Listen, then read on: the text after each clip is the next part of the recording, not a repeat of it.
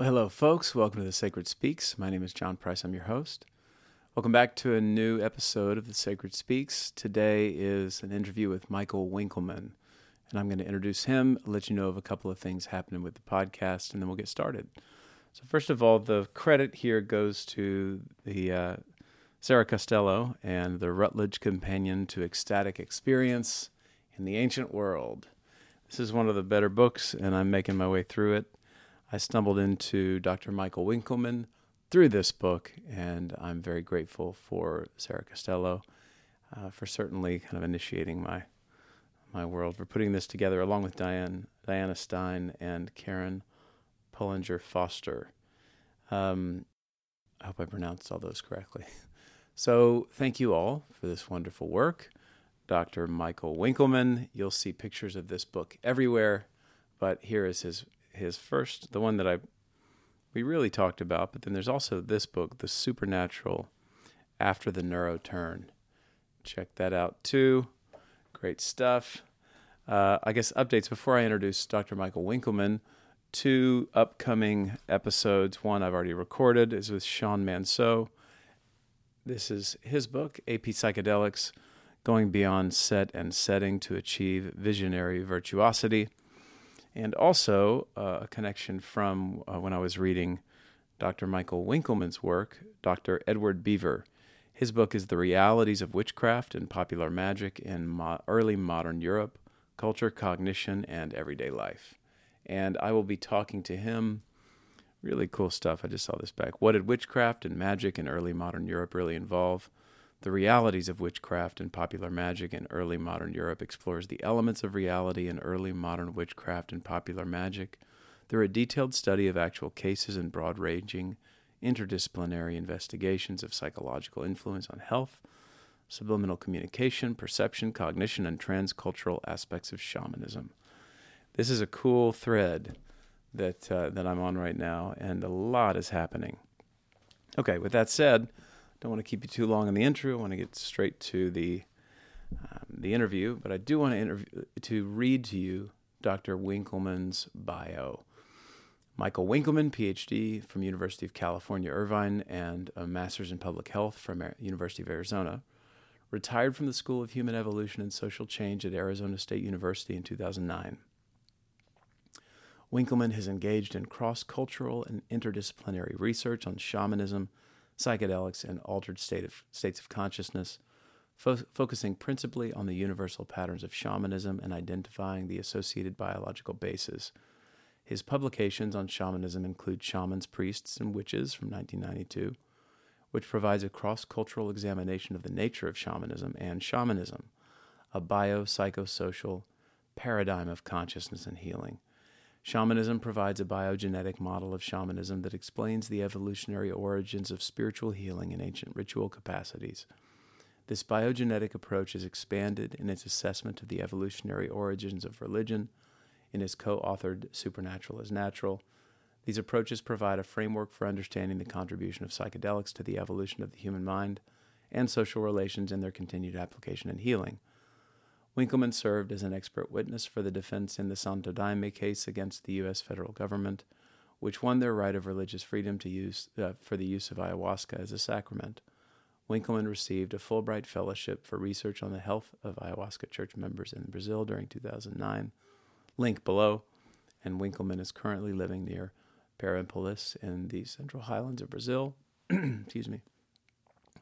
He may be reached through his website, Michael Winkelman, MichaelWinkelman.com.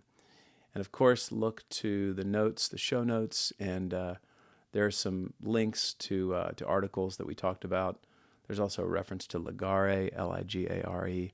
Check both those out. Ligare is going to be showing up again in the podcast, fingers crossed. And for now, that's it for Dr. Michael Winkelman. Let me tip the hat a little bit. Of course, check out The Sacred Speaks at thesacredspeaks.com.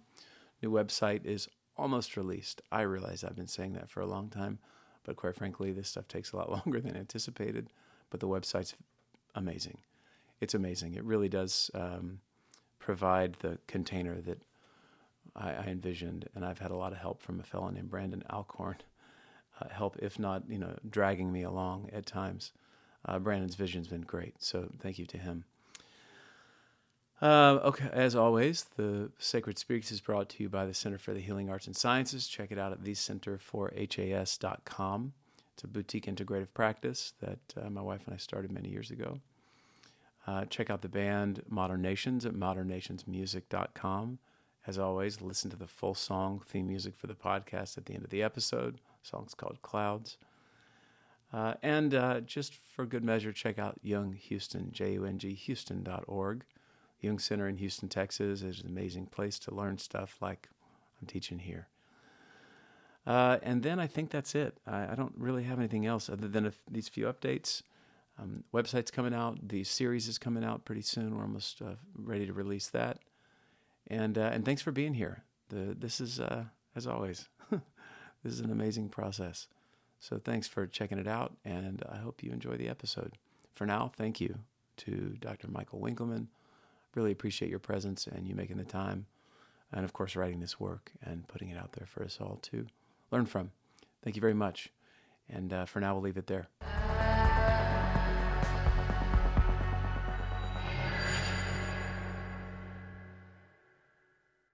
Dr. Michael Winkelman, I am here and grateful for your time and for the wisdom and knowledge that you've put into all this work. Your book here that we're talking about is we're going to be focusing on shamanism. It's a second edition work, a biopsychosocial paradigm of consciousness and healing. And this book was a wonderful read. It went into all kinds. I have a background in neuroscience and psychology, and so I really like evolutionary psychology. This hit on everything, so I'm very eager to pick at your mind a little bit. Thanks for making the time. Well, thanks, John. I mean, I've had people tell me that you need a background in psychology, neuropsychology, and anthropology to understand it, but hopefully we'll make it more intelligible for everybody today.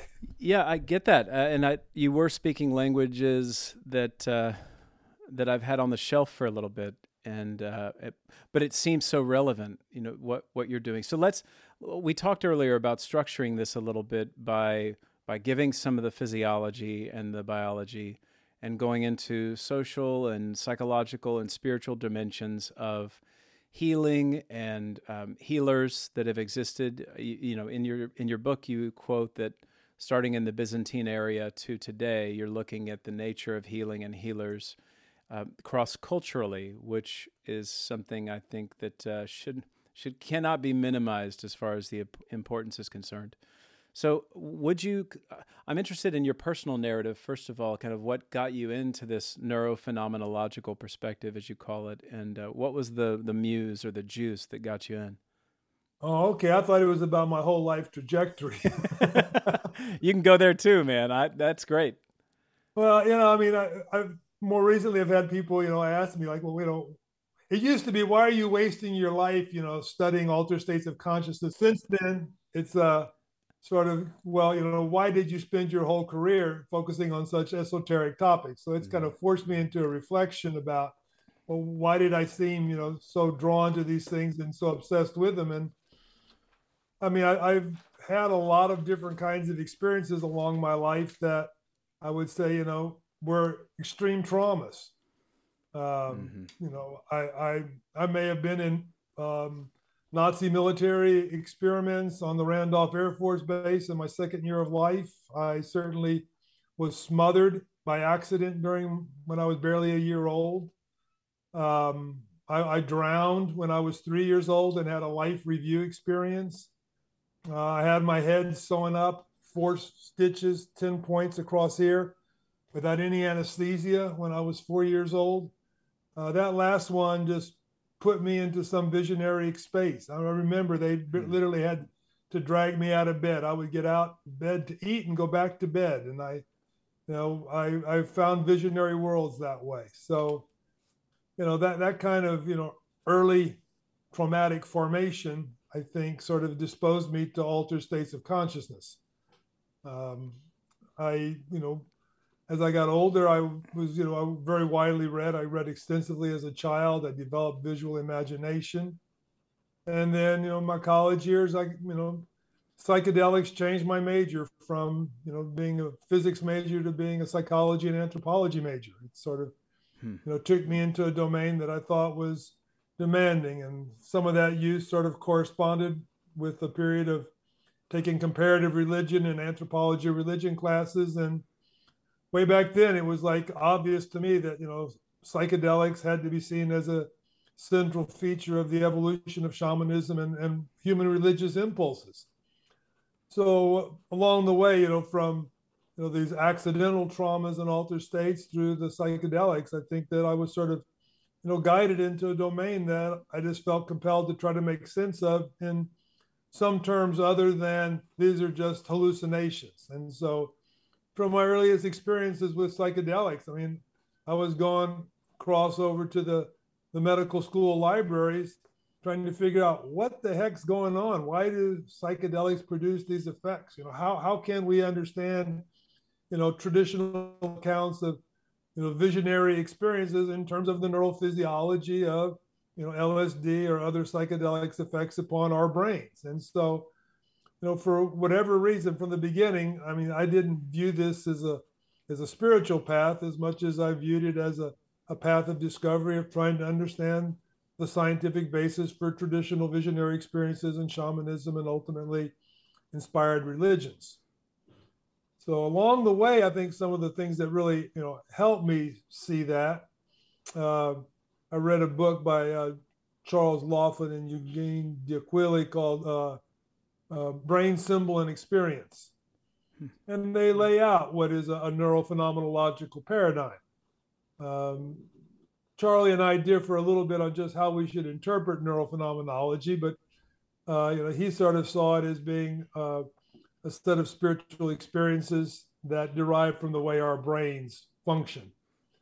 And I've kind of taken that more into a phenomenological experiential domain in which I try to understand the phenomenal nature of experiences, the structure of experiences in terms of how the brain operates, or increasingly perhaps in terms of how brain systems are deafferentiated, taken offline.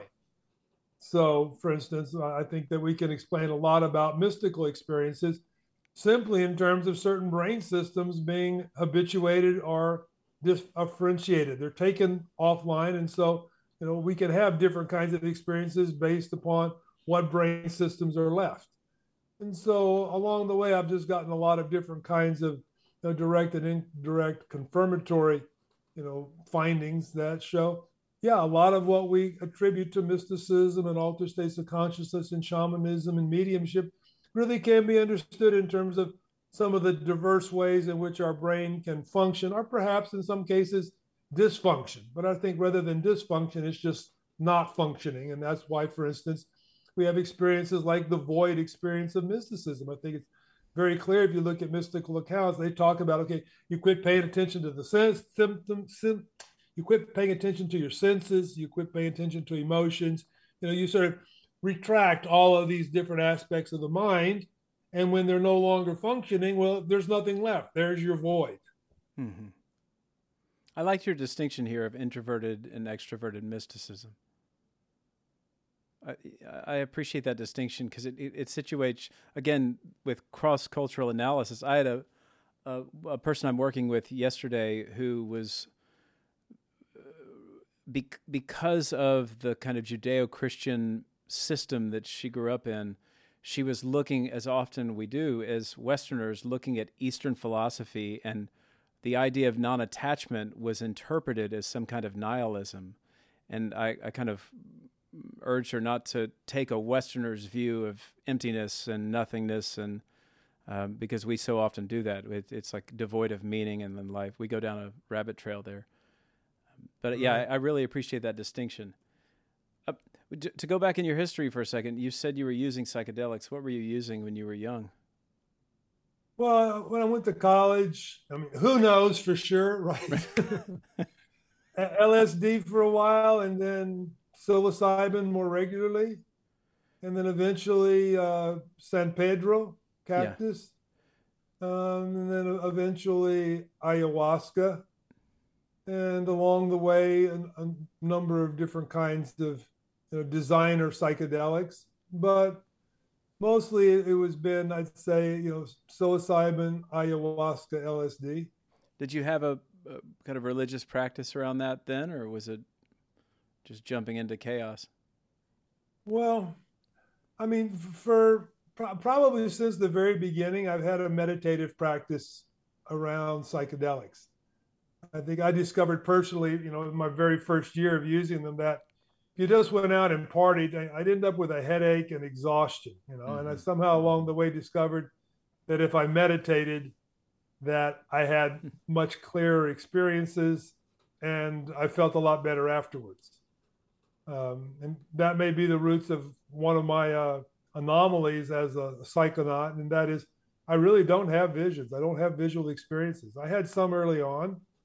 I mean, I understand things, I quote unquote, see things, but I don't have any kind of classic, psychedelic experiences when I use these substances for the most part. And exactly why it's not clear, but I wonder sometimes if it might have had to do with my Buddhist orientations early on, in which Mm-hmm. they argue, the visions are there on the path to enlightenment, but they're not the enlightenment, they're the Right. distraction. But for some reason, I don't hallucinate, and I'm also have a tendency to go into black voids and come back out with, nothing or virtually nothing, a one liner, about what Mm-hmm. happened in the last 20 minutes.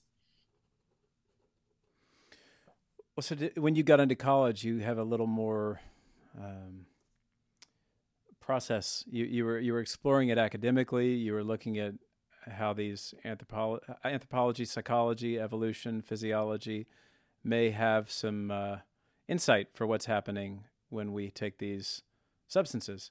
And you were certainly seeing it in our history amongst shaman. What did you were you working with a shaman? Did you get exposure to that? What was going on there? Well, probably the only time that I would say that I really had contact with someone that, in my mind, would constitute a shaman was when I was in Huautla de Jimenez in Oaxaca. Went with a group of people from the Bay Area. We visited with Maria Sabina, and I did a session one of those nights with another local, Sabia, wise woman. Mm-hmm. But other than that, I mean, I really haven't had a shamanic formation. I spent a few years, doing some of the Horner methods kind of stuff, and we had a group of people who met regularly. Um, but my formation has been more, at the intellectual level. I would not present myself as a shaman, in Right. large part because I have a specific understanding of what it is. But also I don't practice what shamans practice for the most part, including I don't heal. So along the way, I've had a lot of intellectual influences, in part, the cross cultural understandings that you'll want to touch on a little Yeah. later. Uh, so then to go back to something you said, you noted in the beginning of your book that you're walking this line between not wanting to reduce to materialistic presuppositions or to mental presuppositions in your metaphysical worldview. So you're saying that the neurophenomenological perspective is really kind of walking that line of the middle path and not making reductions, although anytime I think you get somebody in the religions uh, drawing the line between subjective experience and what they would call neural correlates of consciousness, there seems to be some kind of reduction. And so you did a good job navigating that territory, and I wonder if you just speak to that what you're seeing in kind of modern sciences, modern psychology, the ways in which we're relating to religion and spirituality and science. That's a lobbed ball I'm just throwing at you. Well, I think that there's an important distinction between the phenomenology, what it is that you experience, and what's really there. And I think one useful metaphor is the rainbow. I mean, you and I can both agree that there's a rainbow over there, but the physicists will tell us there's not a rainbow there. Mm-hmm. Okay, that this phenomenal appearance has to do with properties of our visual system and light refraction, etc. So we have to distinguish between what we experience and what causes the experiences. And I think that's part of my approach. And I think I make it a little more subtle, I like a metaphor from Gregory Bateson, in which he sort of compared the human brain mind system to a television set. And you can take apart the television set and never find the programming. Right. So the television set is there as a medium for transmitting information. At the same time, how you tune your television set depends upon what you get. So I kind of see my approach as trying to understand what it is that we have to tune about the brain in order to get the signal. And I think that the idea that we get signals that come from places that other than the brain is well accepted, although it's normally thought that these are just through sensory mechanisms.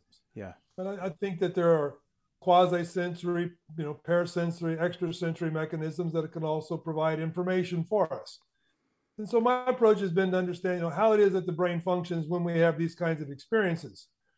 And, the neurophenomenological perspective tries to emphasize that there are aspects of the structure of the experiences that have to do with the systems of the brain that are operating or not operating. But once again, you can sort of reduce that to a receiver issue. It's once again how the receiver is functioning. Personally, when we come down to trying to understand this phenomenological experience of the spirit world, I am very neurologically oriented in the sense that I think that we are wired to experience spirits, and perhaps I'll elaborate upon that later. But I think the basic structure of our brain leads us to perceive spirits as sort of an extension of the basic structure of our brain for perceiving humans. So I take the phenomenological experiences as real. They are products of our brain plus something else. But when it comes to the ontological argument, what are they ultimately really representing? I'm not as sure. I spent some time, engaged in the field of parapsychology. And it's clear that, even people who firmly believed in what they call the survival hypothesis were not able to produce convincing results of the survival of an autonomous, willful entity after death. On the other hand, there's lots of, mediumistic studies done under relatively well-controlled conditions that lead us to the conclusion that there's something going on here. But I don't think that, we have to, assume that there are these autonomous human-like entities out there, doing things to produce the kinds of phenomena that we see in psychical research. So at the end of the day, I'm sort of a wavering agnostic. Mm-hmm. I'm not absolutely sure what's out there, but I'll also say that I probably wouldn't have made it to today if there hadn't been something out there helping me along the way. So we could say that there's something there, but the way that we experience it may not match what is there. Exactly. I mean, I think the human sensory apparatus is capable of processing somewhere between 1% to 5% of the information field that's available to science. We are very ineffective receivers. And if you have a pet, you know very well they respond to things that you don't perceive. And then they later you may figure out what it is. So, we're not very effective sensory processors, and we may rely upon a lot of information that gets transformed through other kinds of mediums into what we can then interpret it as a spiritual world. But I think it's also clear that, much of what people experience as the spiritual world has to be understood as a product of not only their own experience and their own brain, but perhaps the brains and experiences of other people. I think that, the whole notion of, telepathically induced kinds of experiences have to be considered. I think we have to consider that possibility that clairvoyance may be reading somebody else's brain rather than your own in some cases. But I mean, that's not going to make the whole field any clearer when we begin to rely upon parapsychological explanations. But I think what they show to be the case has to be taken seriously, that our brains can, in fact, our brain mind produce external fields that can influence others. Would you say more about that? So I'm holding on to this piece about what you said beyond our sensory system. And I want you to put some meat on that bone about what is our sensory system? Let's really kind of go slowly and like define this for people who may not may have only taken Neuropsych 101 or not. What is our sensory system, and then what are the limitations of that sensory system that predispose us to experience extrasensory experiences?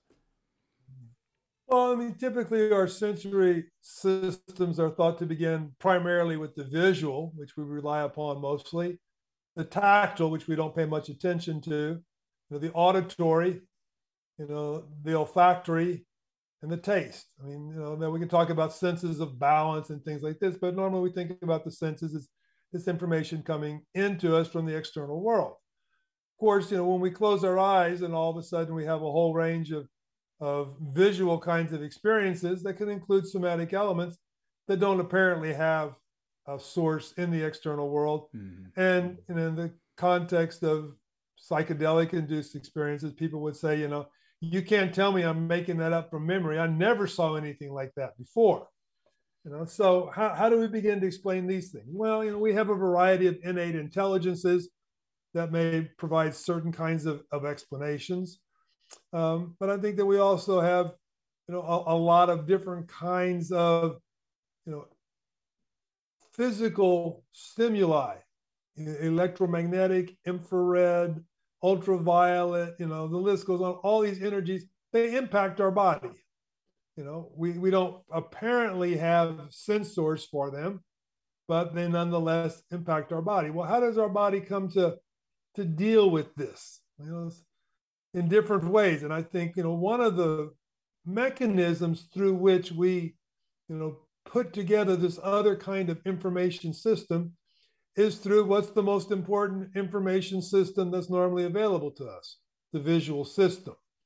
And what we know from various kinds of clinical studies is that the parts of the brain that operate when you open your eyes and look around in the world and pay attention to things, that's exactly the same visual system that's stimulated when you're on psychedelics. It's not like we have a different visual system for psychedelics than we do for perceiving reality. It's just that under psychedelic visionary experiences, our input is coming from somewhere else.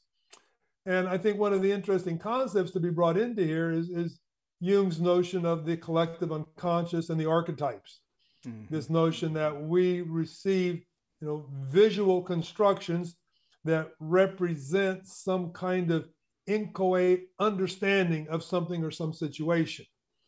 And so that could be the mechanisms through which we come to acquire information that's beyond our 5 normal senses, that somehow our unconscious brain is capable of pulling together information and presenting it as images that we can then study and interpret. And I think the important piece subjectively here, or I guess phenomenologically, is that those experiences are experienced as other. Well, I mean, in a sense, yes, that's something presented to us. But I suppose a more mature contemplative may own them and realize that they come out of some of the inchoate structures of the brain mind, the unconscious. Yeah, because you would have to have an orientation that makes space for that, or has a precondition that would lead you to invite that in a different way than just an utter rejection of even the possibility that we are a multiplicity. Right. So you mentioned earlier about the paranormal, and while that may be later in our conversation, I just want to plant these seeds also.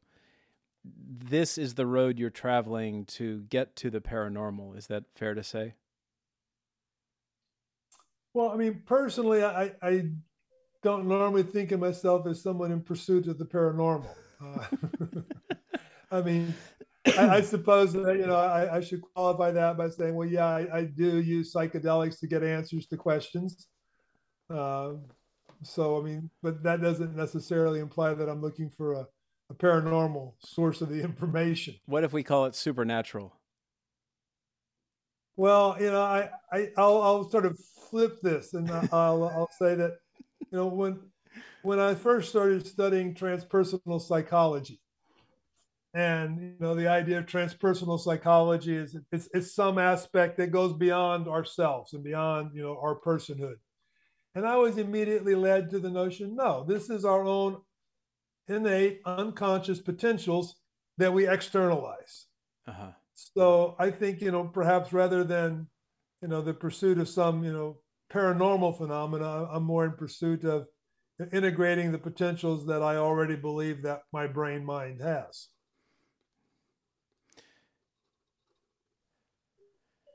Yeah, I guess you said it earlier.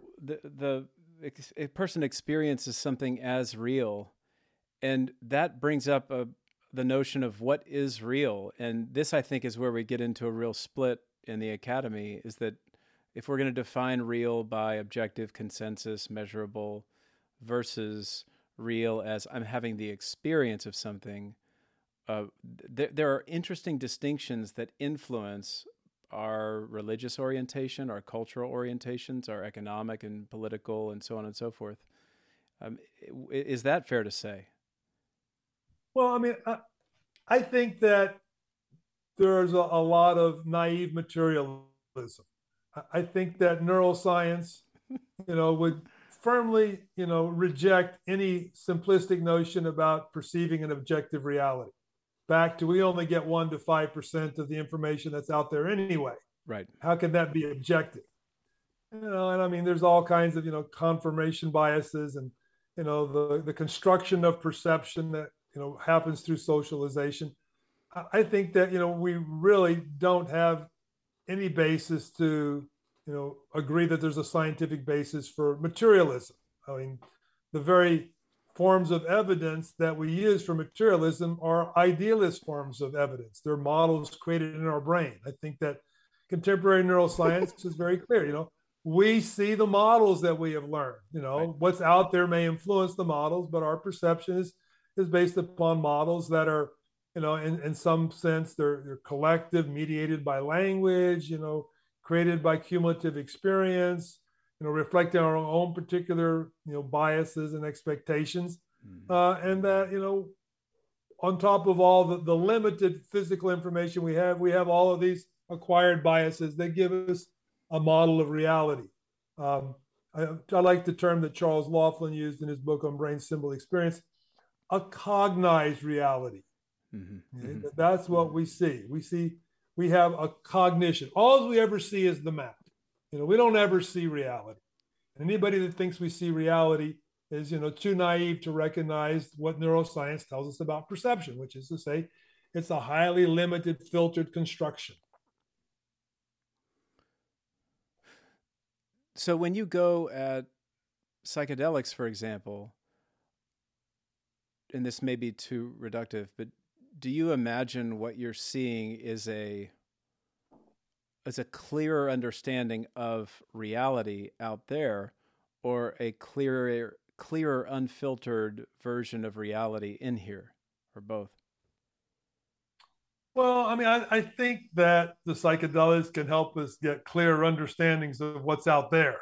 Mm-hmm. Mm-hmm.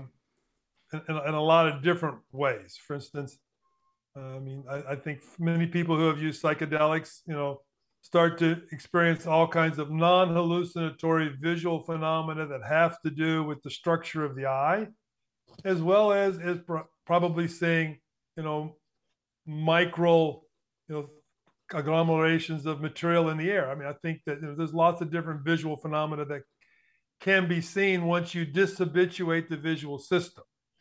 So for instance, I mean, like a lot of times, we squint to get rid of the glare from lights, but I mean, that's just changing the information that's coming in. The glare is really there. There really is a diffuse visual signal out there, the light doesn't just stay on some, a cone coming out of the headlights of an oncoming car. I mean, there's all kinds of things that are out there that we try to get away from so that we don't, have this, more fuzzy reality. But reality is fuzzy.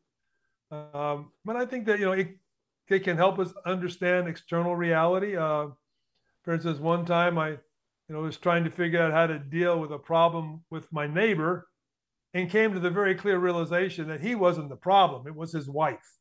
That's who I needed to deal with. So it helped me understand something external, interpersonal. When I don't have a lot of internal visual experiences, but when I do, I really feel like there's something that is a kind of, once again, a symbolic representation to be understood and deconstructed and you know understood in terms of its message, its content, which may not be apparent. I think that the internal experiences have to be viewed at a number of different levels, obviously because people are highly variable in terms of what their experiences are. In my case, I've come to life changing decisions based upon things that I have understood while on psychedelics, Mm-hmm. but I didn't necessarily see something as something visual. It was more, intuitions coming to a really concrete kind of sense of something I need to understand. Well, and you spent a lot of time, if we're sticking with this kind of physiological landscape for a little bit, you spent a lot of time offering up definitions of and directions for exploring symbols and what a symbol is from the perspective of the neural structure. Could you speak about that? Because I really enjoyed your paleo or reptilian, paleo, mammalian, and mammalian distinctions of the brain, and maybe people don't know these. So I would love to hear Yeah. more about that. Yeah. Well, first I'll say, it was a model that was originated by the neurologist Paul MacLean called the triune brain. And he proposed that, we had three relatively autonomous brain systems, an ancient reptilian brain primarily mediating, behavior and some basic, interpersonal dynamics, and then a mammalian brain that was really concerned with emotions and social relations, and then a neo-mammalian frontal brain, which was largely just a hard drive located on top of all these other things that served as an area to put various programs. I'll say, in defense of MacLean, people say, oh, well, MacLean was wrong. And then they'll point to some little thing about, an amphibian, or they'll point to something that a bird doesn't exactly fit in there. Well, we don't have a bird brain, although maybe the people that point to the bird brains do. But the notion is that I think, in spite of any, small and perhaps in some ways significant omissions from MacLean's model, it's clear we have a behavioral brain, an emotional brain, and more of a cognitive brain. And these kinds of brains function in some ways relatively autonomously. For instance, you can be driving to work for the 15,000th time, and all of a sudden you're there, and it's like, well, where was I the last 10 minutes? Well, you were thinking about something else. Mm-hmm. Your body took over, and it doesn't require the conscious thinking mind to keep on driving the car. A lot of times we're trying to focus on work, and our emotional problems keep coming up, and we keep thinking about our family dynamics or Mm-hmm. interpersonal relations or someone we're having conflict with, and we don't want to, but that's what the emotional brain wants to do, and it overrides what the frontal brain wants to do. So I think having this model of these three relatively independent brain systems then opens up a lot of territory for understanding the dynamics of healing, the effects of ritual, the roles of symbols, and ultimately leads us to a recognition that we require a more complex understanding of symbols than is part of contemporary philosophy and cognitive science. That our brains are capable of symbolizing at levels that preceded the verbal capacity by millions of years. I mean, we have been mimetic thinkers for at least 1.5 million years. We have been visual thinkers probably longer than that. We have other systems of information in which information can be presented to the conscious mind that doesn't involve language or spoken word. And I think a lot of the work of shamanism is happening at these, more inchoate, nonverbal levels, levels at which the interpersonal dynamic, the music, the dance, the drama, the enactment, the belief systems are all being compellingly integrated in ways that tell us something that we understand that's not manifested in the written word. Yeah, it's like a bottom-up processor. So the symbol, you have an interesting way of relating to the symbol. Would you speak about what a symbol is and how we can kind of broaden our understanding of that? But I'm not going to be real sophisticated here. I'm going to sort of go down to basic level. And Charles Laughlin, in his book about brain symbol experience, I think makes a compelling argument that all of human perception is at some level symbolic. That a symbol is something that stands for, provides information about something else. And the idea here is that even our basic understanding of what's around us in the world is largely a symbolically mediated process. I mean, when you open your eyes and look at what's in front of you, it's not this dark brown mass. It's a dresser drawer with some handles on it and a bunch of junk on top. I mean, we immediately take whatever is in perception as a system of designated items that have names and relationships. I think that what meditation tries to get us to do is to begin to suspend that automatic labeling system, suspending our priors, suspending the beliefs, suspending the network of words and concepts that mediates our relationship to reality.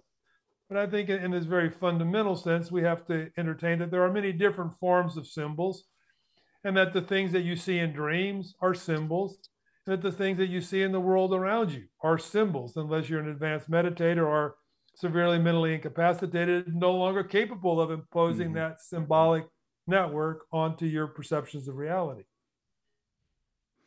That's it. Those are interesting distinctions on the bookends here. Either truly affected from a physiological perspective or very enhanced as a meditator. That almost both of those things dislocate the typical modes of behavior for the brain, and that puts us in relationship with something mysterious that is mystical in nature. Yeah. Well, I mean, one of the classic features of mystical experience is that it's ineffable. Yeah. Which, if you look at the dictionary definition, it means incapable of being expressed in words. I mean, that should be a really clear indication that the levels of the brain that are operating to produce those perceptions are inferior to those levels of the brain that produce verbal descriptions. That, in essence, a certain part of the brain has been taken offline. You talk a lot about music in this space, music, ritual, and a kind of religious formation. And it's interesting because you're putting together, if I may, you're putting together art and different forms of expression like dance and song and chanting, maybe not so much chanting, but dance, music, as these precursors to language. Certainly, they existed long before language emerged. What we can infer from the archaeological record is that the capacity for mimesis, behavioral imitation, was present in our species well over 1 million years ago. We know this because people basically made identical hand axes, use exactly the same processes for hundreds of thousands of years. They just basically imitatively copied what another person did it to perfection. So once we accept that, then we can try to expand upon this notion of mimesis, which is one of our innate intelligences, which is a suite of capabilities that include capacities for singing, chanting, emotional sound expressions, dance, enactment, dramatic expression of what we feel or have seen, etc. And so this capacity emerged, probably 1.5 million years ago as a social communication system that allowed, humans to, share information and to integrate their communities through the varied effects of these mimetic capacities. So I see this as really being a core aspect of shamanism. I think the evolution of the mimetic capacity is what clearly separated our shamanic precursors from whatever were the hominid rituals that existed before. That there were these charismatic figures that kind of took up the mantle of leading these spaces. And we would call that, we say, relating with the unseen world. That these were figures. Sorry. I mean, I don't necessarily, presume that their intention was to relate to the unseen world in the sense of spirits. They may have been really intending to relate to the unseen world, as in competing groups, marauding predators, felines that are checking your group out. Evolutionary anthropologists talk about, conspicuous displays, conspicuous manifestations, costly displays, behaviors that animals exhibit that call a lot of attention to themselves, but which serve as signaling devices that communicate both to members of one's own group, one's own excessive fitness, and simultaneously communicate to predators one's excessive fitness and awareness. So a good example would be, certain kind of desert rats that when they see a predator, they start jumping up and down, making a lot of noise, squeaking, but jumping up and down on their back legs, kind of dancing. You might say, if you see a predator, why would you call attention to yourself?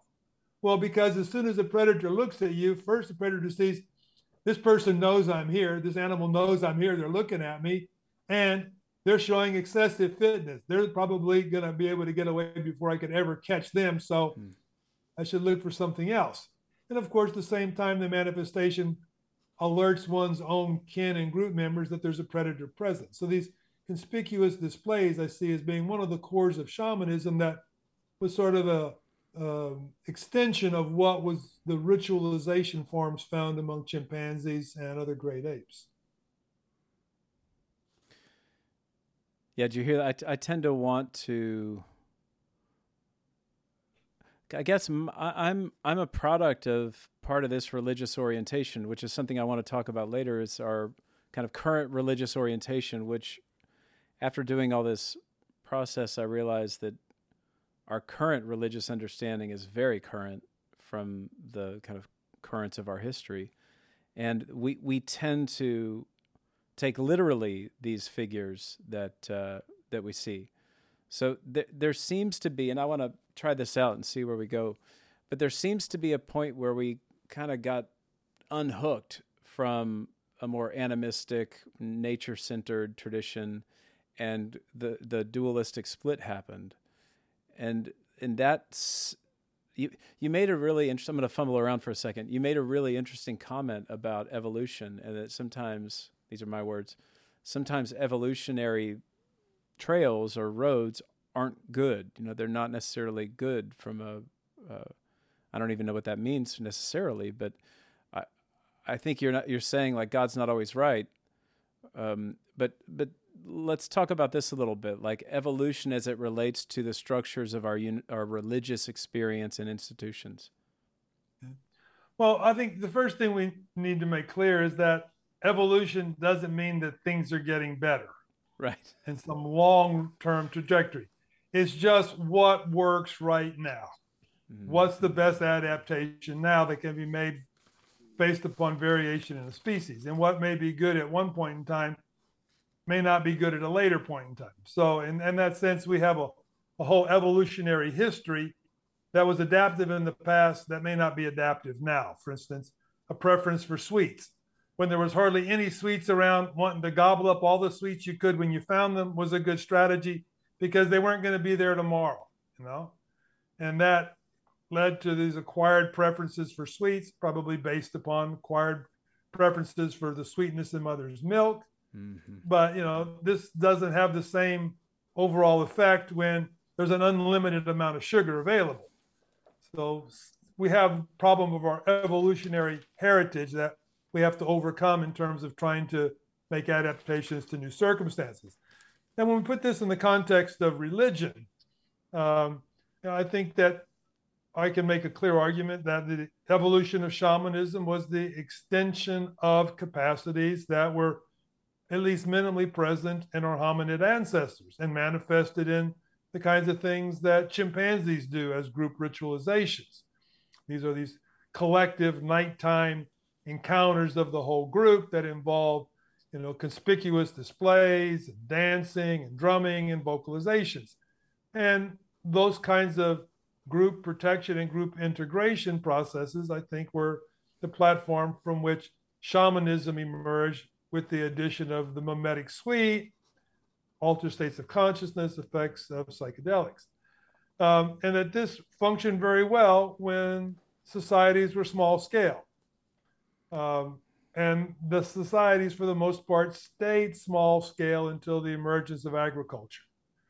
With the emergence of agriculture, all of a sudden, you don't have to be wandering from place to place. You don't have to be optimizing your daily foraging paths by breaking into small groups. You don't have to be constantly aware of animals and whether they're threats or signs or signals of other things going on. And now in sedentary societies, a whole different dynamic emerges. And I would say that, the big shift there was from a set of practices that were designed to integrate our unconscious brain and mind through altered states, through ritual, typical of shamanism, to a new system in which the most important thing was tradition. And that tradition in agricultural societies, I think, began basically with agricultural traditions. How do you plant seeds? I mean, if you're relying upon nature and, water from nature, rainfall to plant seeds, your margin of error is very small. Plant your seeds, 2 weeks too early, they die in the ground. Plant them 2 or 3 weeks too late, they may get washed away by the heavy rains, rather than already have their roots set. So you need to have tradition to tell you how to do this. And if you look at pre-modern societies, you'll see that the primary functions of priests was managing the agricultural ritual. Now we get a little, distorted views of priests today because what most religious studies people look at are what we would call, monotheistic ecclesiastical religions that were an evolutionary form that emerged in complex societies with private property and a variety of other features of social dynamics that needed to be managed by a common God who could see everything and keep control of our behavior at some level. So the forms that religions have taken, we can say, has evolved. But is the modern form better than the shamanic form? Well, it's not a fair question. The modern form wouldn't have been useful in a shamanic culture, hunter-gatherer society. Conversely, I think the shamanic form has difficulties being effective as a social integrator because it's based upon a group of people that can get together and all relate to one another in a ritual context.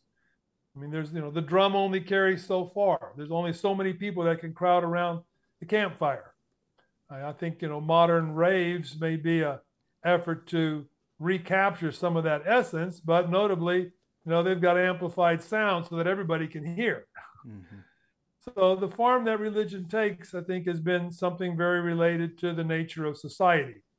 And when hunting was the most important subsistence practice, then the most important form of religion was the animal-based shaman with animal identities and animal powers. We moved to agricultural societies, then it's our ancestors and their knowledge of tradition and how to do things that becomes more important. We come to more complex kind of chiefdoms. The ancestor system may persist, but now the ancestor gods become the gods of the whole society, and eventually it's a monotheistic system that appears to be objective, not tied to kinship or personal relations, and it's an objective system of rules that applies to everybody. So in that sense, we can see religious forms really as reflecting what it is that their ideology and practice enables the society to manage in terms of integrating a wide range of people. For anybody that has their mind blown right now listening to that, this is one of the reasons why I've been looking forward to talking to you, Michael, that to see our trends. And the thing that I come up against here is it doesn't mean that the images or the symbols that are used by any tradition are false, not real, or unjustified, worthless. And I think that's what a lot of people are scared about, is that they've invested so much in a particular system that all of a sudden they've got to throw the baby out with the bathwater. But I think what this perspective teaches us is that, no, I mean, really any system that you're in, the images and symbols point to something beyond what that system can possibly represent. So the problem then becomes when we take the images of any particular tradition literally and imagine that there and that human morality thing starts, and we start to say, well, this is right and you're wrong, and do some horrible things in the name of religion. But hearing this to me is expansive and opening, and it really provides an opportunity to dig deeper in any system that one might be in.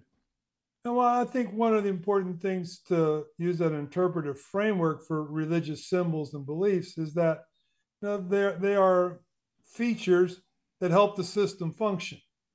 And in that sense, they have a systemic truth in that they help the system maintain a certain kind of coherence. And they can be, right and moral for exactly those same reasons. It's the maintenance of society, as Durkheim would have put it. But clearly, when, social circumstances, ecological circumstances change, the ability of those symbols to maintain the system may be compromised. And, it's represented in the notion that, the demons and devils were the gods of old. One time, or of those guys.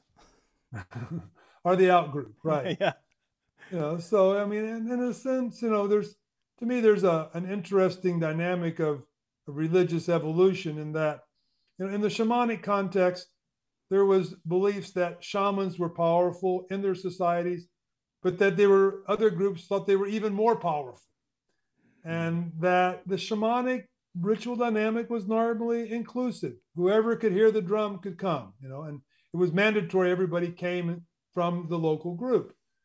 But then eventually we get to a level at which the integration of groups is sort of supplanted by the separation of groups.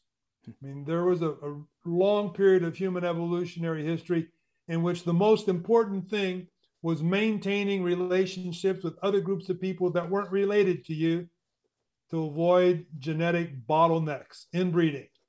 And of course, these other groups were essential for survival in times of resource scarcity, famine, whatever. You had to have somebody else that you could call upon. And so, in that sense, the shamanic system was open and inclusive. But once we get to ancestor religions, where they're defined in terms of descendants from a common founder, all of a sudden they become exclusive organizations. You have to be a member of our kinship club to join.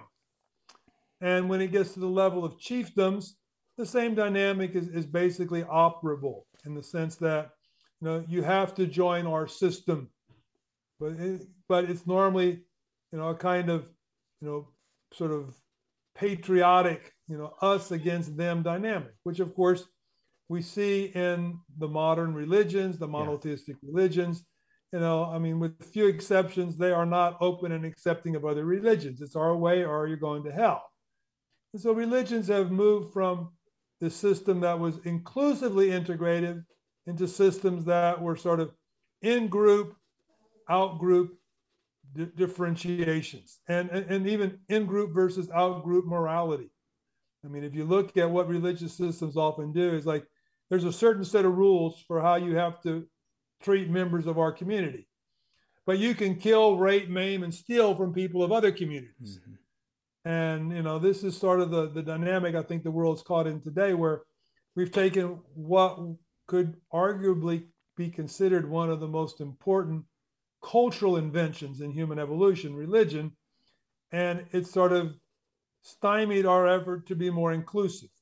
It's creating boundaries between groups of people, which have certain advantages for the in-group dynamic, but it's dysfunctional when we look at it in the broader sense of the relationships between the group and the greater societal context. Because no social group lives in social isolation. Yeah. We're all inevitably intermeshed in these interdependent societies. And not only that, we get crazy whenever we're isolated. When any individual constituent of a system behaves in really weird ways when it's isolated, from our babies to a blood cell. Right. We're interdependent all the way up and down. All the way up. So you said something really interesting about the maintenance of society, And I noticed that people look at that with contempt. There's like, oh, God was a manifestation of the need to control.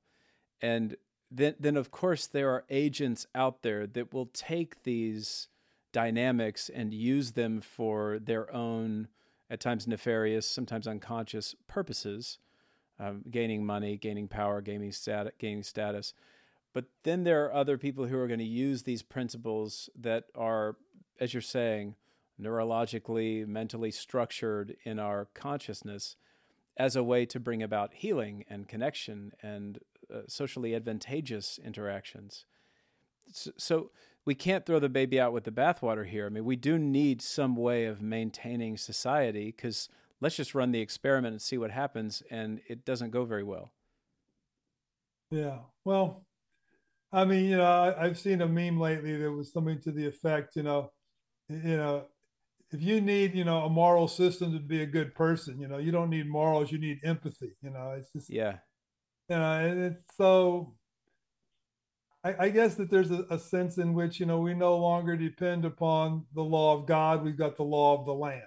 Yeah. But what is it that, the religious participation gives us? And I think, as you were just pointing out, the human sense of belonging is very important. And one of your questions was about, the emergence of religion and what Jane Goodall has to say. Well, Yeah. Barbara King, another primatologist, says, religion begins with a sense of belonging, our group consciousness, and our group well-being, our individual well-being as a function of group well-being. And we are the most dependent of all primates. We can't survive without a social system. We totally dependent upon the well-being of the collectivity for our individual personal well-being. Yes. Yeah.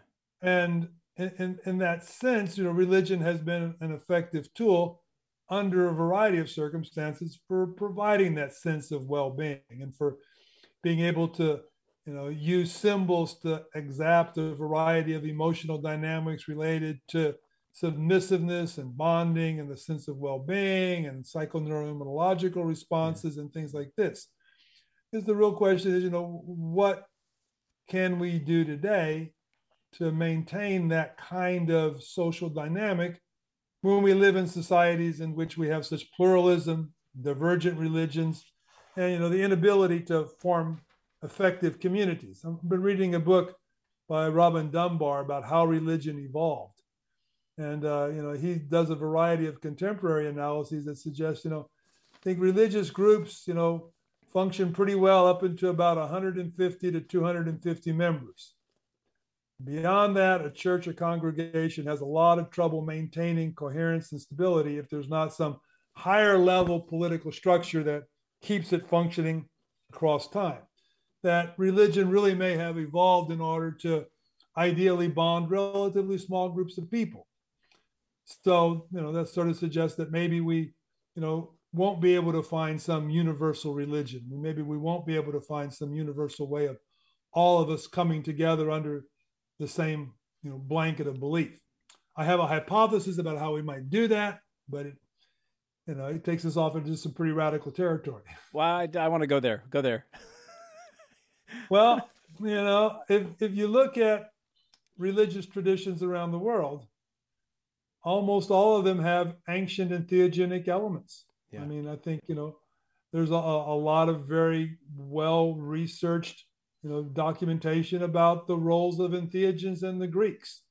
Yep. The spread of various cults from Eleusis to Mithras, during the Christian formative period. That there's, according to John Allegro, it was early Amanita cults that were the foundation of Christianity. And Jerry Brown has a book out about, psychedelic gospels, in which he shows the presence of psychedelic mushrooms in art and architecture and sculptures across hundreds, or more than 1,000 years.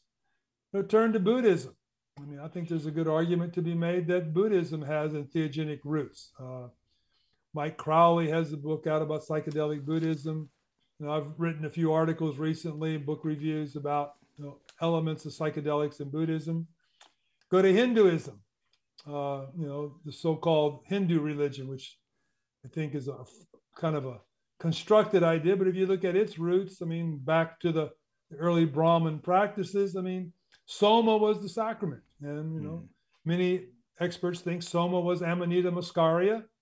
That later was substituted when you no longer could get Amanita. And that eventually, by the period of Shiva, it was Psilocybe cubensis. Curiously, there are major temple structures in India that have mushrooms on the threshold. I'll send people out there. I have 2 articles that can be obtained through ResearchGate, but we've looked at, what could these be besides mushrooms? They don't represent any other kind of plant. Why are they on the thresholds leading to the sanctuaries of the temples of Khajuraho? And even more significantly, why is nobody talking about this? Yeah, that's right. But, Totally. You go back into Judaism. I did a special issue of the Journal of Psychedelic Studies in 2019. We have like about a dozen articles in there that deal with entheogenic roots in religion. And Judaism has lots of very clear findings that they were using drugs, cannabis, probably other things that were more LSD-like, ergots.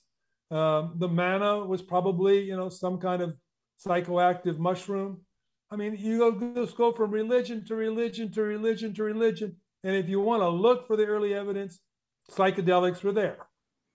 This may be our path forward as a species in terms of religion. We can all have our own psychedelic religion, our own psychedelic mushroom cult. And that this will undoubtedly, promote a variety of different kinds of developmental trajectories. We have to recognize that just because you do mushrooms doesn't mean you become a good person. LSD doesn't necessarily make you spiritual. There's a lot of right-wing groups out there that bond over the use of LSD. But I think, what the studies at Johns Hopkins University have shown, that given the right set and setting, psilocybin reliably induces the most powerful spiritual experiences of people's lives in 80 or 90% of the cases. Right. I mean, there is an intrinsic capacity of psilocybin to induce mystical experiences, something which I would propose very few religious people have ever had. So if we want to buy into the argument that having mystical experiences are going to make us better people for ourselves, for our groups, for humanity, I mean, there's no better tool for doing that than psilocybin or similar, synthetic psychedelics. And this may, in fact, promote a major religious revolution. Tom Roberts says, the Reformation was nothing compared to what the psychedelic Reformation will bring. That this is going to enable us to have direct spiritual experiences, to experience God as we come to learn and know him or her through our traditions, as well as something far beyond what our traditions have told us. And this may be the key to ultimately creating a more inclusive religious system on the planet, one that accepts and recognizes the importance of entheogens and recognizes that everybody may have their own paths, symbols, practices to get there. Would you go so far as to say that the dogma, orientation, perspective, practice of any particular religious institution is interdependent on the culture in which it was formed? Well, it should go without saying, of course. So what we can do deeper is to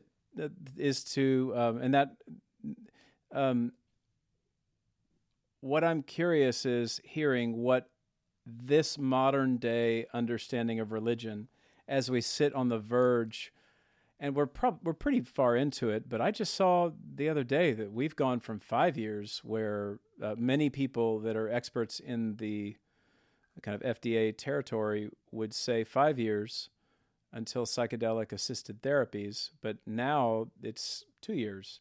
So we're on the verge of seeing radical transformation. But with that said, what does your expertise reveal to us about our current modern Western religious orientation and the culture in which we're in? Well, I think it's back to what I said early on, the last thing the bishop wants to hear is that there's a saint in the parish. And I think that religions are very tied to their dogmatic top-down control. And, the church around the Catholic Church around the world has, gone through great efforts to try to, contain and restrain, popular Catholicism, pilgrimages, sacred spots, saints that heal, this kind of thing. It's hard for me to see how the major world religions are going to be able to, make a quick change to being in theogenic religions. But there's movements around. Ligare.com is now a consortium of Christian and Jewish, pastors, rabbis that are promoting the use of entheogens as tools for spiritual development. How do you spell that? ligare.org. Org. Good. Look And below. I mean, if you Google psychedelic chaplaincy, Google psychedelic religions. This is sprouting up around the place. But, will, the Pope endorse it? I wish, but, and on the other hand, it's still possible that entheogenic mushroom traditions are still present among the ecclesiastical elite of the world. Mm-hmm. I mean, it's hard for me to imagine that, Hindus that pay any attention at all to their ancient religious traditions and the most wonderful thing of the past, Soma, don't ask questions about what it was and what it would be like to take it. It's hard for me. It's hard for me to accept that all of the entheogenic traditions of Catholicism were exterminated at the point of the sword, right. Although many were. There were villages of tens of thousands of people that were all put to the sword because there were presumably mushroom cults there in those villages. But the Catholic Church has been aware of the, entheogenic hypothesis, at least since Allegro's famous book, the Mushroom and the Cross. So that they would not look back into their own traditions and wonder about this, I don't know. But, when we look at the evolution of social forms and religions apparently became far more elite oriented in their practices and made the separation between the elites and the commoners that often corresponded to a distinction between esoteric traditions and exoteric traditions. So the sacraments and the real knowledge were kept for the elite and the masses were denied it. This was very clear in the case of the Vedas. The Soma was for the priest, not for commoners. So we've got a Huxley-Leary split here. In the sense that for everybody versus... Yeah, for the intellectuals versus for everybody. Put it in the water supply. Yeah, well, I don't want to put a major dose in the water supply. I think there's too many people out there that wouldn't know how to deal with it. But, what is the appropriate context for this? we're having an interesting, ongoing discussion now with legalization of psychedelics in some states of the U.S., and the question is, how are these substances going to be managed? It's brought up the whole, concept of medicalization. Is psilocybin something you should only be able to do under the supervision of a doctor? To me, that's turning the back on 5 million years of human history and prehistory in which we've been using these things constructively, for a lot of reasons. On the other hand, do you want your 7-year-old son to be able to go down and buy psilocybin mushrooms? Probably not, but, the question of when would be a good age for you to take your son on a psilocybin retreat is something we ought to be discussing. Yeah, and that gets to the context. If you have a tradition in which you're a part and you're initiated and you have rites of passage and you are kind of brought into it, then that seems like a really healthy endeavor. But there are all kinds of ways that we don't. I think when it comes to taboos like sex and drugs, I think we do a real disservice to each other because in Texas, I've said this many times before, but there are 2 abstinence-only counties in Texas, in North Texas, in the Panhandle area, and they have the highest per capita rates of teen pregnancy and sexually transmitted diseases. And that in and of itself should be a signal, like an alarm bell for our resistances and our kind of blind abstinence-only policies with these taboos, right? That scare the shit out of everybody. Must be the devil. Must be some demon somewhere. Yes, absolutely. Well, and just as a funny point of note, I've read a lot of several. I've read several of these Inquisition papers from priests, and I mean the devil came from their psyches. That's what's so fascinating that we tend not to recognize, is that when they're looking at these women doing weird rituals in the moonlight and people taking mushrooms and talking to God, and that doesn't match, they project demon worship or devil worship onto these folks. And then we get planted in our cultural ethos that those kinds of processes related to the body and pleasure and alternate states of consciousness are somehow demonic. And we're still living out that mimetic, if you will, that corrupts our perception of nature and reality. Well, let me just throw out something here. Back to this Khajuraho, the Kama Sutra temples. I mean, one of the other anomalies, besides that they've got these mushrooms on the thresholds to the sanctuaries, is that they've got these sculptures of naked women in sexual poses, engaging in sexual acts. We actually tried to put the title of that section of the paper, Sex and Drugs in Khajuraho, but the editor wouldn't accept it. See, look at that, right? You were censored, man. But it's a very interesting phenomenon that, they've got these anomalistic temples that, can't be Brahmin, even though the Brahmins want to claim them, because they got all these women in sexual postures and positions, and they got the mushrooms. Are these two things linked? Is there a reason why they are both on these anomalistic temples? So I encourage your listeners to go look. I got 2 papers there on ResearchGate about, the Kama Sutra temples and, the entheomycology of India. Yeah. And apparently there's a lot of literature on how the body was the apothecary, how sexual fluids and the body and alternate states of consciousness were all kind of melded together in these temples. So there's all kinds of threads and territories that people can get into there. But at least what we can understand is that there have been core instinctual urges that somehow were corrupted along the line, with entire mythologies and narratives written around this separation of what is natural and what is amoral or unnatural.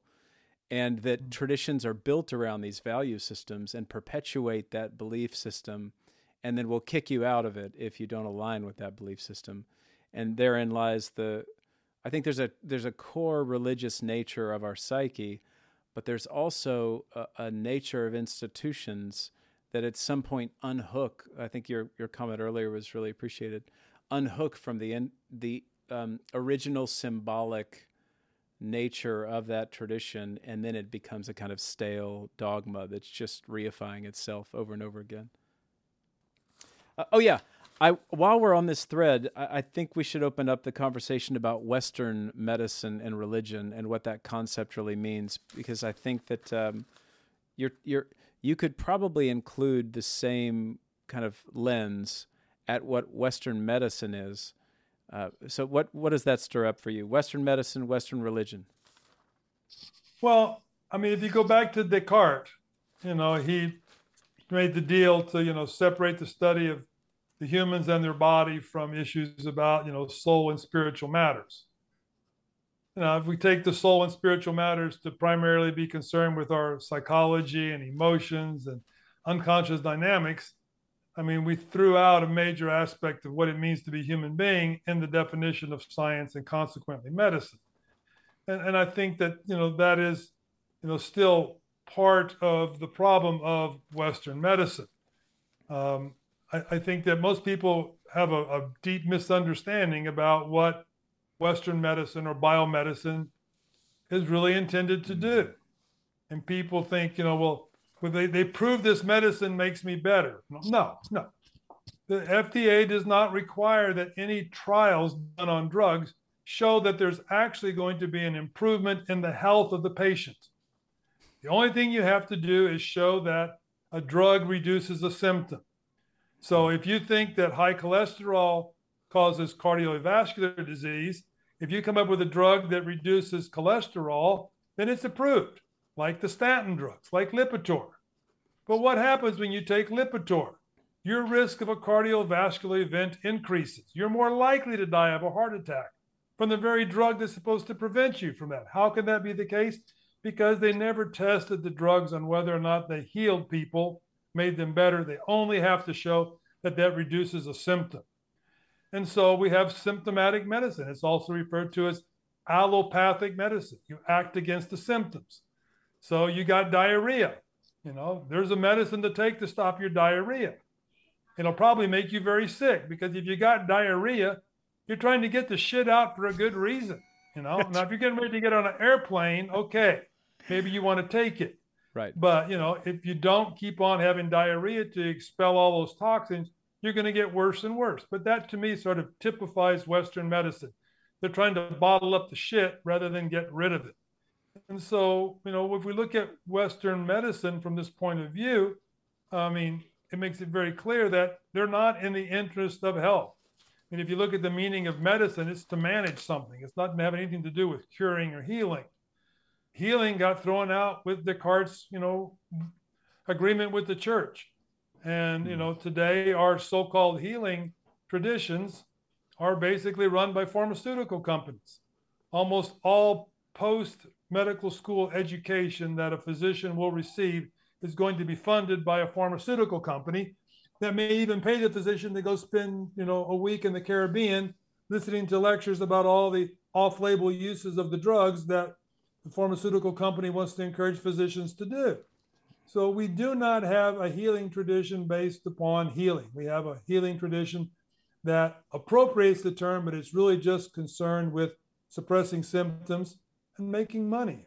And I think that, the notion that contemporary medicine just ought to be referred to as capitalist medicine can really help us understand what's really going on here. It's not about people getting better. It's about clients that will continue to return because you got rid of the symptoms, but you didn't get rid of the causes. And in the meantime, you probably created 3 more symptoms as side effects of the drug that you now need treatment for. So, in my, view is that what we call medicine today doesn't deserve to be called anything related to healing. There's very little in Western medicine today that's really focused upon healing the body and nothing on healing the soul. And speak about the importance of that soul, because that seems like a foreign concept to many people in a materialistic Western tradition. Well, what is the soul? If you look at the cross-cultural research, every society and culture has this notion of, some aspect to our total being that inhabits the body but is not the body. Mm-hmm. That may be disconnected from the body, perhaps permanently at death, but that has these implicit kinds of qualities that are normally related to the notion of our connection with others, connection with spirit beings, connection with some broader system of belief. And I would like to propose that what we do is begin to understand these aspects that people everywhere sense and experience and find importance in, is really reflecting aspects of our evolved psychology and of our unconscious psychodynamics. Once again, you may want to reduce, call that a reduction or reductionism. But I think that even if you want to have a strictly spiritual interpretation of souls and spirits, you are obliged to understand how they are manifested through our bodies. Yeah.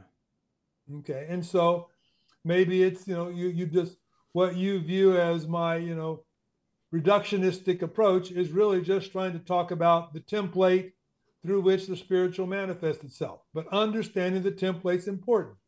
Just like if you want to know why your TV's not getting the channel you want to watch, you have to understand about how your TV is tuned. and what channels are available to it and what you need to do in order to get other channels. So I find the television metaphor really appropriate for talking about the human brain. It's an essential part of the message, but it's not the source of the message in all cases. And that's what we call soul, is those things that are outside of our typical modes of understanding, the animator. Sure. So you're kind of talking through healing, and if the Western kind of capitalistic medical tradition is leaving out soul, and you're doing a cross-cultural analysis of healers since the Byzantine era, what's your critique? Who are healers? What kind of sources do they need to pull from, and how do they heal? Well, I think from the beginning, healing had at least two major dimensions. Three, if we want to include midwifery, but I'll leave that out for the moment. One is that source natural products, herbs. Shamans used herbs. They were often considered to be the experts, although there normally were other herbal experts who weren't shamans. And when you look through most of the history of healing practices, people were using herbs. So the whole tradition of spiritual healing is deeply steeped in phytopharmacology. And in many cases, they saw each plant as having its own spirit that brought the qualities that treated the diseases that they were used for. The other part of the healing tradition, I think, is the ritual dynamic. And ritual is a kind of a problematic and slippery term, because today, it's just a ritual, it's a deep discounting of the notion that there's anything efficacious. But I think that there are a variety of forms of our evolved consciousness that are very susceptible to ritual influences. And it may be that you need to enter into a context of belief. You may need to be with a community of believers. You may need to have a kind of, altered state dynamic to reduce your ego boundaries and to enhance access to the paleo-mammalian and reptilian brain. But the idea is here that across time, ritual has been an important aspect of healing. And rather than discounting the ritual, I think we need to embrace the ritual, just as today, we have to understand what's placebo effect and what's, pharmacological effect. And it's actually a very problematic phenomena, because you may have noticed recently a number of studies evaluating the effectiveness of psilocybin in the treatment of a condition. The results got washed out because the placebo group also got better. So the placebo is not, we have a misunderstanding of placebo, I think. Most of the time, that's just a placebo, as if you just think you're getting better.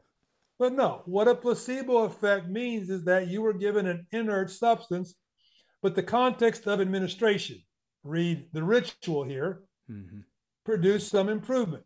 Your hope, your expectation, the interpersonal interaction, the dynamics of the setting, whatever. So placebo effects are a core part of the healing response. And I think that this needs to be, recognized as a significant aspect of healing that has gone back across all of these different spiritual healing traditions. That placebo is a healing effect that they were very good at marshaling. We also have a range of endorphin effects. What a number of studies have established is that rhythmic movement, dance, close social contact, singing, music, all of these elicit our endorphins. And these endorphins make us feel better. They make us feel more connected with other people. They help resolve emotional problems. And they may have some very significant feed-forward effects upon our immunological system. So to me, when we begin to understand spiritual healing, sure, accuse me of reducing it to these things, but I'm not saying that those are the only mechanisms. But I'm saying these are the necessary mechanisms. And I would expand that to include the alterations of consciousness. What happens in the brain when we enter into an altered state of consciousness really is, moving into the relaxation response, counteracting the stress responses, entering into contact with our own unconscious, engaging at a deeper level and understanding of our own emotional issues.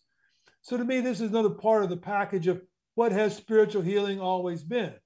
And I think it was, inevitable that it was attributed to human beings or human-like beings, the spirits, because of the way our brain is structured, and because one of the things that elicits placebo effect and hypnotic effect are powerful protective others.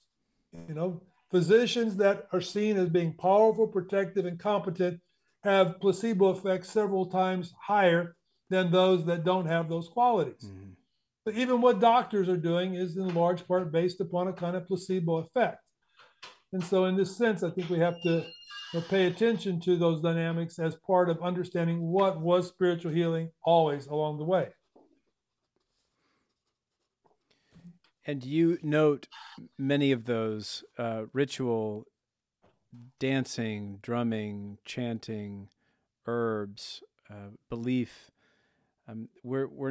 We have some of those today. I think you mentioned in your book, of course, the lab coat is a signal of authority, and it's a persona-based image, and we project onto that, and that has power. I think that's really important to note that it's almost an egoic move here to presume that because I can't control causality and have a one-to-one correspondence between what I do and the effect, I just kick it out with this, under this heading of placebo effect, because that violates the materialistic assumptions of being able to observe, measure, and produce a given result, which is just an interesting phenomena that we don't even look at it or value it. It's just like, oh yeah, placebo effect. That's well, I think radical. It's because people fundamentally misunderstand the placebo effect. Even physicians fundamentally misunderstand the placebo effect. Mm-hmm. They think that it's not real. It is real, but it's a symbolically mediated physiological response.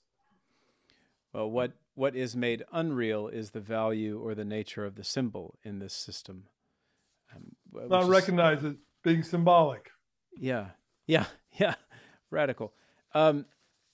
Okay, so I'm aware of our time, and I want to be sure we have plenty of runway to close out. The one thing that I also wanted to get into here, and I want to find my notes.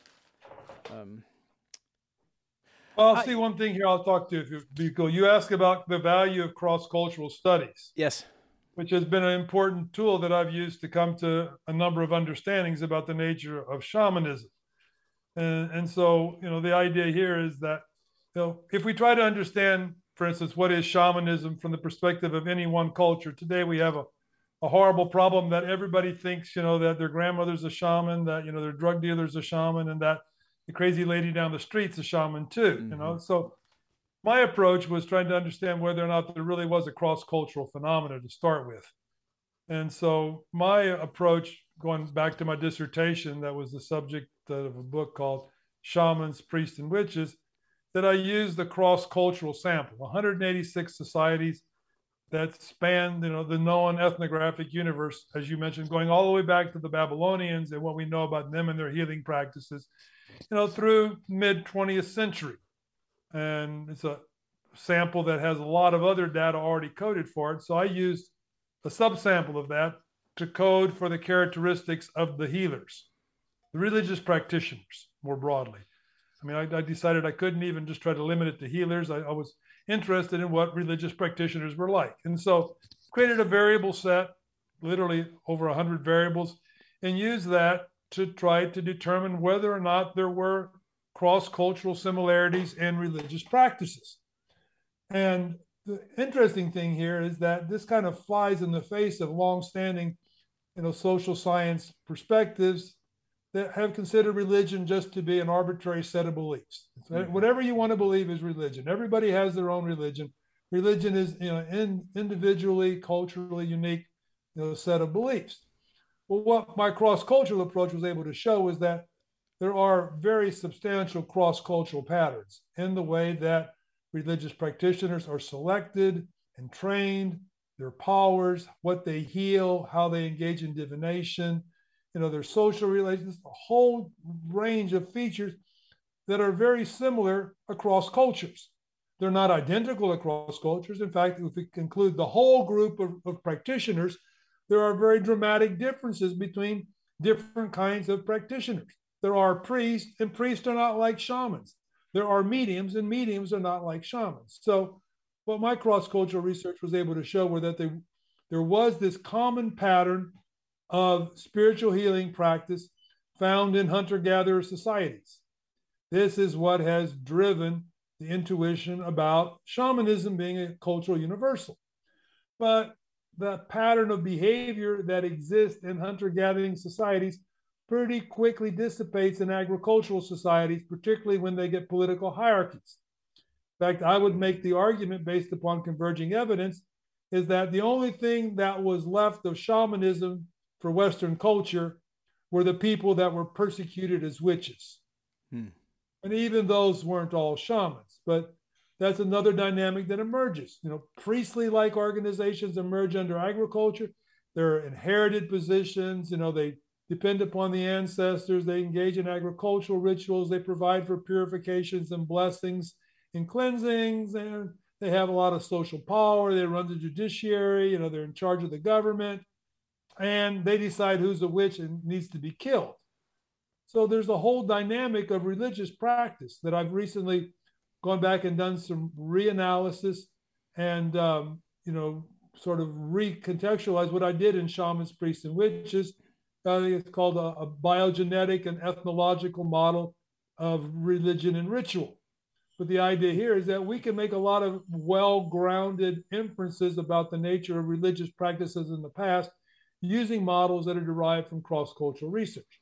And they show us that religion is not arbitrary, but it has a variety of different organizational principles, one related to altered states of consciousness and endogenous healing processes, a second related to the power of ancestor systems and their control of agricultural productivity and the government. And then there's this sector of the witches that really are shamanistic healers that are being persecuted by priests and healers because they're a competing ideology and a competing set of practices and a competing set of loyalties. Yeah. And so, I think that it's kind of interesting if you look at, the word witch and then look at its etymology, the origin of it from a linguistic point of view. There's nothing horrible, evil, destructive about the roots of witch and wick, manifested in Wicca. It has to do with clan-based organization. It has to do with images and imitation. It has to do with the power of the wind and wine. It has a totally different set of meanings that have nothing at all to do with what is projected as witchcraft. Why? Because what we consider to be witchcraft had origins in something very different. Thank you for that. So what is your critique of what you're seeing in shamanism today? What you mentioned it earlier that, a woman down the street, everybody's a shaman. Well, I'll just briefly summarize what I found to be the features that were characteristic of shamans and foraging societies. Other religious practitioners of foraging societies that I label as shamans. And they were selected on the basis of illness and trauma, spirit visitations, dreams. They underwent a vigorous period of training, often alone in the wilderness, prolonged periods of fasting, often taking emetics and psychoactive substances. They encountered spirit beings that came first to kill them, to dismember them, to eat them. And then normally these spirit animals put the initiate back together, remembered him, reformed him. These were typically males, although females were allowed. They weren't allowed to practice during childbearing years, but before and after they were. These practitioners were thought to get their powers from animals, that they incorporated animal powers, that they were thought to be able to turn into animals. This typically happened during an out-of-body experience in which they were thought to leave their body and go to other worlds, other planes of the worlds, or other areas in this world, often in animal form. They were thought to heal illnesses related to soul loss. The person's soul had left their body, they recover the lost soul. Also, illnesses due to sorcery, injury caused by other shamans. And shamans were uniformly in foraging societies thought to be able to cause illness and death to other people. So, when people say today, oh, I'm a shaman, I say, oh, well, how many people have you killed? Well, I don't kill people. I'm a shaman. Well, no, that's what shamans did in pre-modern societies. They were believed to kill people. And so to me, if you look at the dynamics of what were the healing practitioners of foraging societies, it just doesn't correspond to what you find today. Even if you go look at, what are ayahuasca shamans? I mean, these people have very few of the features related to the foraging shamans. So to me, the terms become almost useless because it's grossly overextended. Mm-hmm. And its overextension has to do with applying it basically to anybody who does a ritual or enters an altered states of conscious or heals. And I think if the term is going to be useful, it needs to be differentiated. For instance, many people today will apply the term shaman to what I would call, on my empirical analysis, a medium. There's someone who is possessed. Shamans weren't possessed. Taken over by a superior spirit, a male often, a male deity takes over them. Could be a female, but it's a powerful other person. They're thought to go through tremors and convulsions, and they have amnesia. They're normally low social status people in their group, and their healing is of, giving blessings, giving purification, or exorcism. And we could just like this doesn't dovetail and hardly anything at all with what were shamans. Now, I've tried to provide a conceptual framework to sort of gloss over those differences and extract the commonalities. And this came out of my formal data research. It's universal that we find healers who use altered states of consciousness in ritual settings to interact with spirits for healing and divination. So every culture has that kind of practice. I would say this is one of the biogenetic origins of religion. It has to do with the intrinsic properties of the brain that allow for altered states of consciousness to produce integrative healing states, and to use ritual to enhance placebo effects, hypnotic effects, expectancy effects, social bonding, and to use things such as singing and dancing and group agglomeration to elicit the endogenous opioid system. Mm-hmm. And that these kinds of experiences are why ritual healing is a human universal. So I would call shamanistic healers people who use altered states with rituals to heal with spirit interventions. But, that's much more than what I would want to call shamans. But we can call them shamanistic healers if we want to accept that shamanism was the original manifestation and origin of these kinds of practices. You mentioned something about a male spirit. Oftentimes today, what I've heard just from talking to folks is that with ayahuasca, for example, or DMT, of course, that there's a feminine energy or goddess or some kind of fairy or something that people encounter. Do you notice any trends in the quality or the content of the visions that people have throughout history? Well, I mean, I think it would be easy to say, in shamanic societies, it was the animals that showed up. It was animal power. But if you're a forager, you're wandering, from place to place every day. I mean, the animals are the most important elements of the environment. Not just because you eat some and some eat you, but because animals are warning systems. Animals are communication systems. Animals respond to other animals or other groups of people. So, shamans paid attention to animals. Animals were the visions. Animals were what were thought to kill the shamans. Animals were the source of shamans' powers. Animals were the vehicle through which shamans could travel. So clearly early on, animals were very prominent in visions. Now, when you go to, the kind of ecstatic religious traditions of the Greeks, other Middle Eastern cultures, this whole, range of mystical and mystery schools, well, all of a sudden the relationships are different. The shaman was traveling to the lower worlds to encounter the animal powers. Now the mystical initiate travels to the celestial realms. And they encounter angels, and they encounter archangels, and they encounter, God or other powerful, people.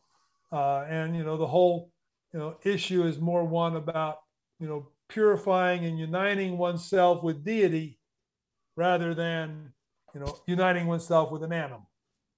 So clearly, the accounts of visionary experiences that you find in literature change across time. You get to mediumship. I mean, even the visionary capacity seems to be subordinated to an emphasis upon the spoken word, the word of the gods.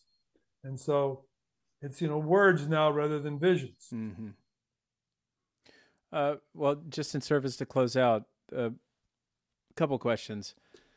When was the last time and under what circumstances did you have your mind blown?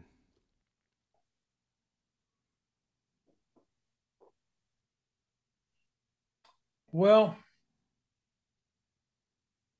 I mean, I guess I would say that, the most significant ayahuasca experience I had was my first ritual ayahuasca experience. And it occurred in Missouri, of all places, at a friend of mine's house who was a psychotherapist. And she had an American who had been trained in the ayahuasca traditions of Peru, as the ritualist. And in the context of that ceremony, I went through a lot of different kinds of, efforts to define what my intention and purpose was going to be. And in the very end, I just decided to talk to the ayahuasca in Spanish and tell it just to show me whatever it was I needed to know. And for better or for worse, the revelations I got that night sent me on my path to Brazil eventually. Perhaps the most interesting and quirky part of it all was, I'd never been to Brazil at that time.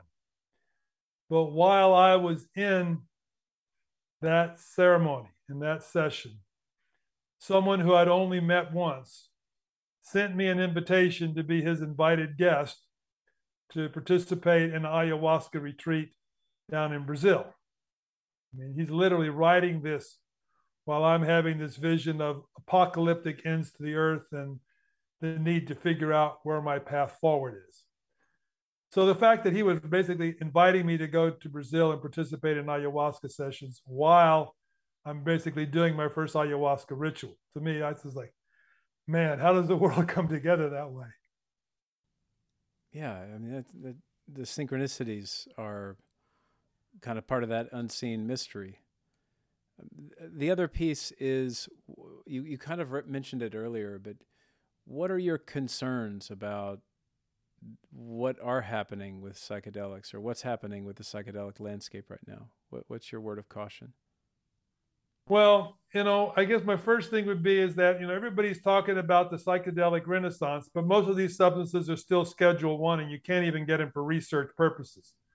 So, it's sort of like, I don't think we really got to the renaissance yet. We're still, I mean, things are looking up, but we're still in the dark ages of psychedelic research. Simple fact.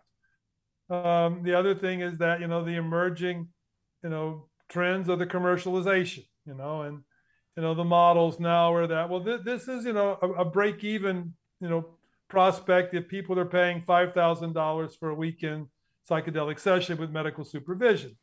I mean, that leaves it, beyond the availability of most people.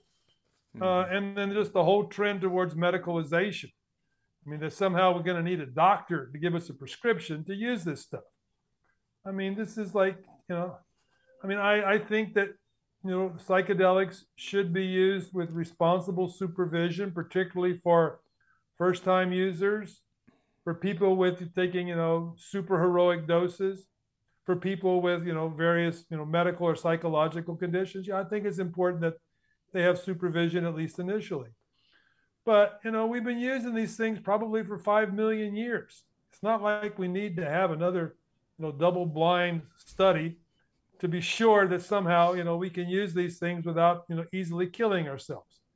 I mean, anybody that's killed themselves with psychedelics has probably either fallen asleep out in the forest at night and went into hypothermia, or they tried to fly off the top of a building.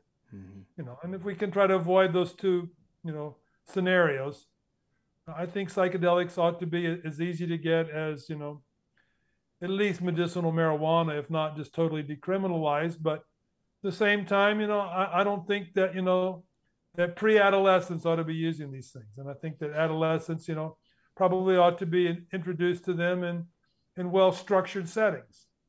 I do not want to downplay the seriousness of psychedelic-related problems. I mean, I've had people recently just coming to me and just like, you can't believe how bad, my life is now since I've done psychedelics, mm-hmm. The goblins don't go away, the DMT elves are always there. There's somebody out to get me, I can't make the visions go away. So yeah, we need some kind of orientation for people to use these substances. We need some kind of structured setting, but I don't think that making doctors in charge of this is going to really, help us move forward in any kind of substantial way as a spiritual practice. Now, if you want to make doctors in charge of, treating Alzheimer's patients or people with treatment-resistant depression, great. Give the doctors the right to do that.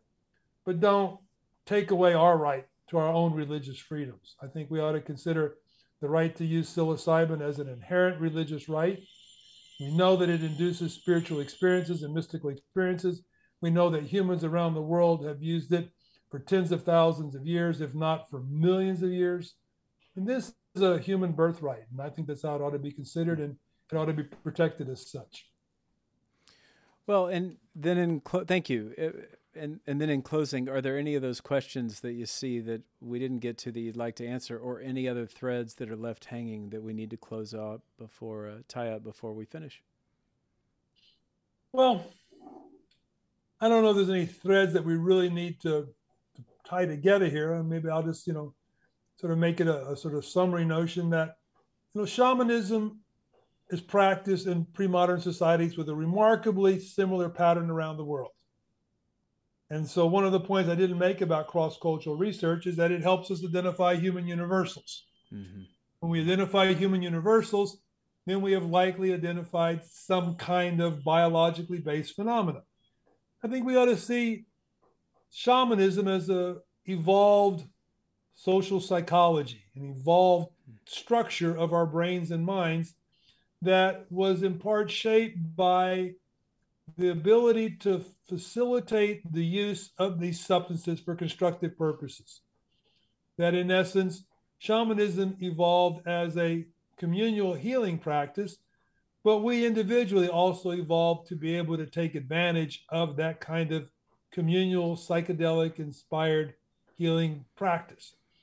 And so we need to really, in going forward, I think, try to recover a good understanding of just what it was that shamanism involved in this pre-modern context, how rituals were performed, what kind of activities were engaged in, and ultimately what kind of illnesses were treated. And in this sense, I think that we can see a better path forward to how it is that medical as well as non-medical use of psychedelics might optimize what's called set and setting. Published an article a year or two ago called The Evolved Psychology of Set and Setting. I'm trying to turn this whole notion of set and setting on its head. Normally, set and setting is thought to be individual, personal kinds of preferences. But what we have to understand is that when it comes to psychedelics, we have an innate set and setting, and it's not going to soccer games or watching wrestling matches. Right. It's with a community of people at nighttime, using music, using dance, using drama, using sound as a healing envelope. And so I've tried to outline these ideas. I have another article, I think, shamanic guidelines for psychedelic medicine. I've tried to synthesize what it is that we know about how psychedelics and how shamanic healing in general was done. And I think that this provides us with a way to go forward using the wisdom of ancestral traditions to better shape our healing practices today. And where would you like people to find you? You can look below, of course. I'll post all the links on our on the show notes, but would you direct people to your site? Well, I have my website, michaelwinkelman.com, but every time I've tried to contract someone to upgrade it, they take the money and leave. People want to get my articles. Go to researchgate.net. If you've got an academic address, you can easily get an account there. And I probably have 150 articles there, ranging from shamanism to the evolution of religion to psychedelics to psychedelic healing, that I've got out there available to people. So the best place to get my stuff for free all in one place is there at researchgate.net. That's a good recommendation. Thank you, Michael Winkelman. I will have all of those links available. I have thoroughly enjoyed connecting with you and reading your work, and I will continue to do so and reference it for many years to come. I just am so thankful of this muse that you started following years ago and looking at cross-cultural analysis. I'm certainly standing on your shoulders, so to speak. So thank you very much for what you do. Great. Pleasure, John. I'm glad to help share word with people there. I think we need to understand this part of our innate nature and our perhaps inalienable religious and spiritual rights. Well said.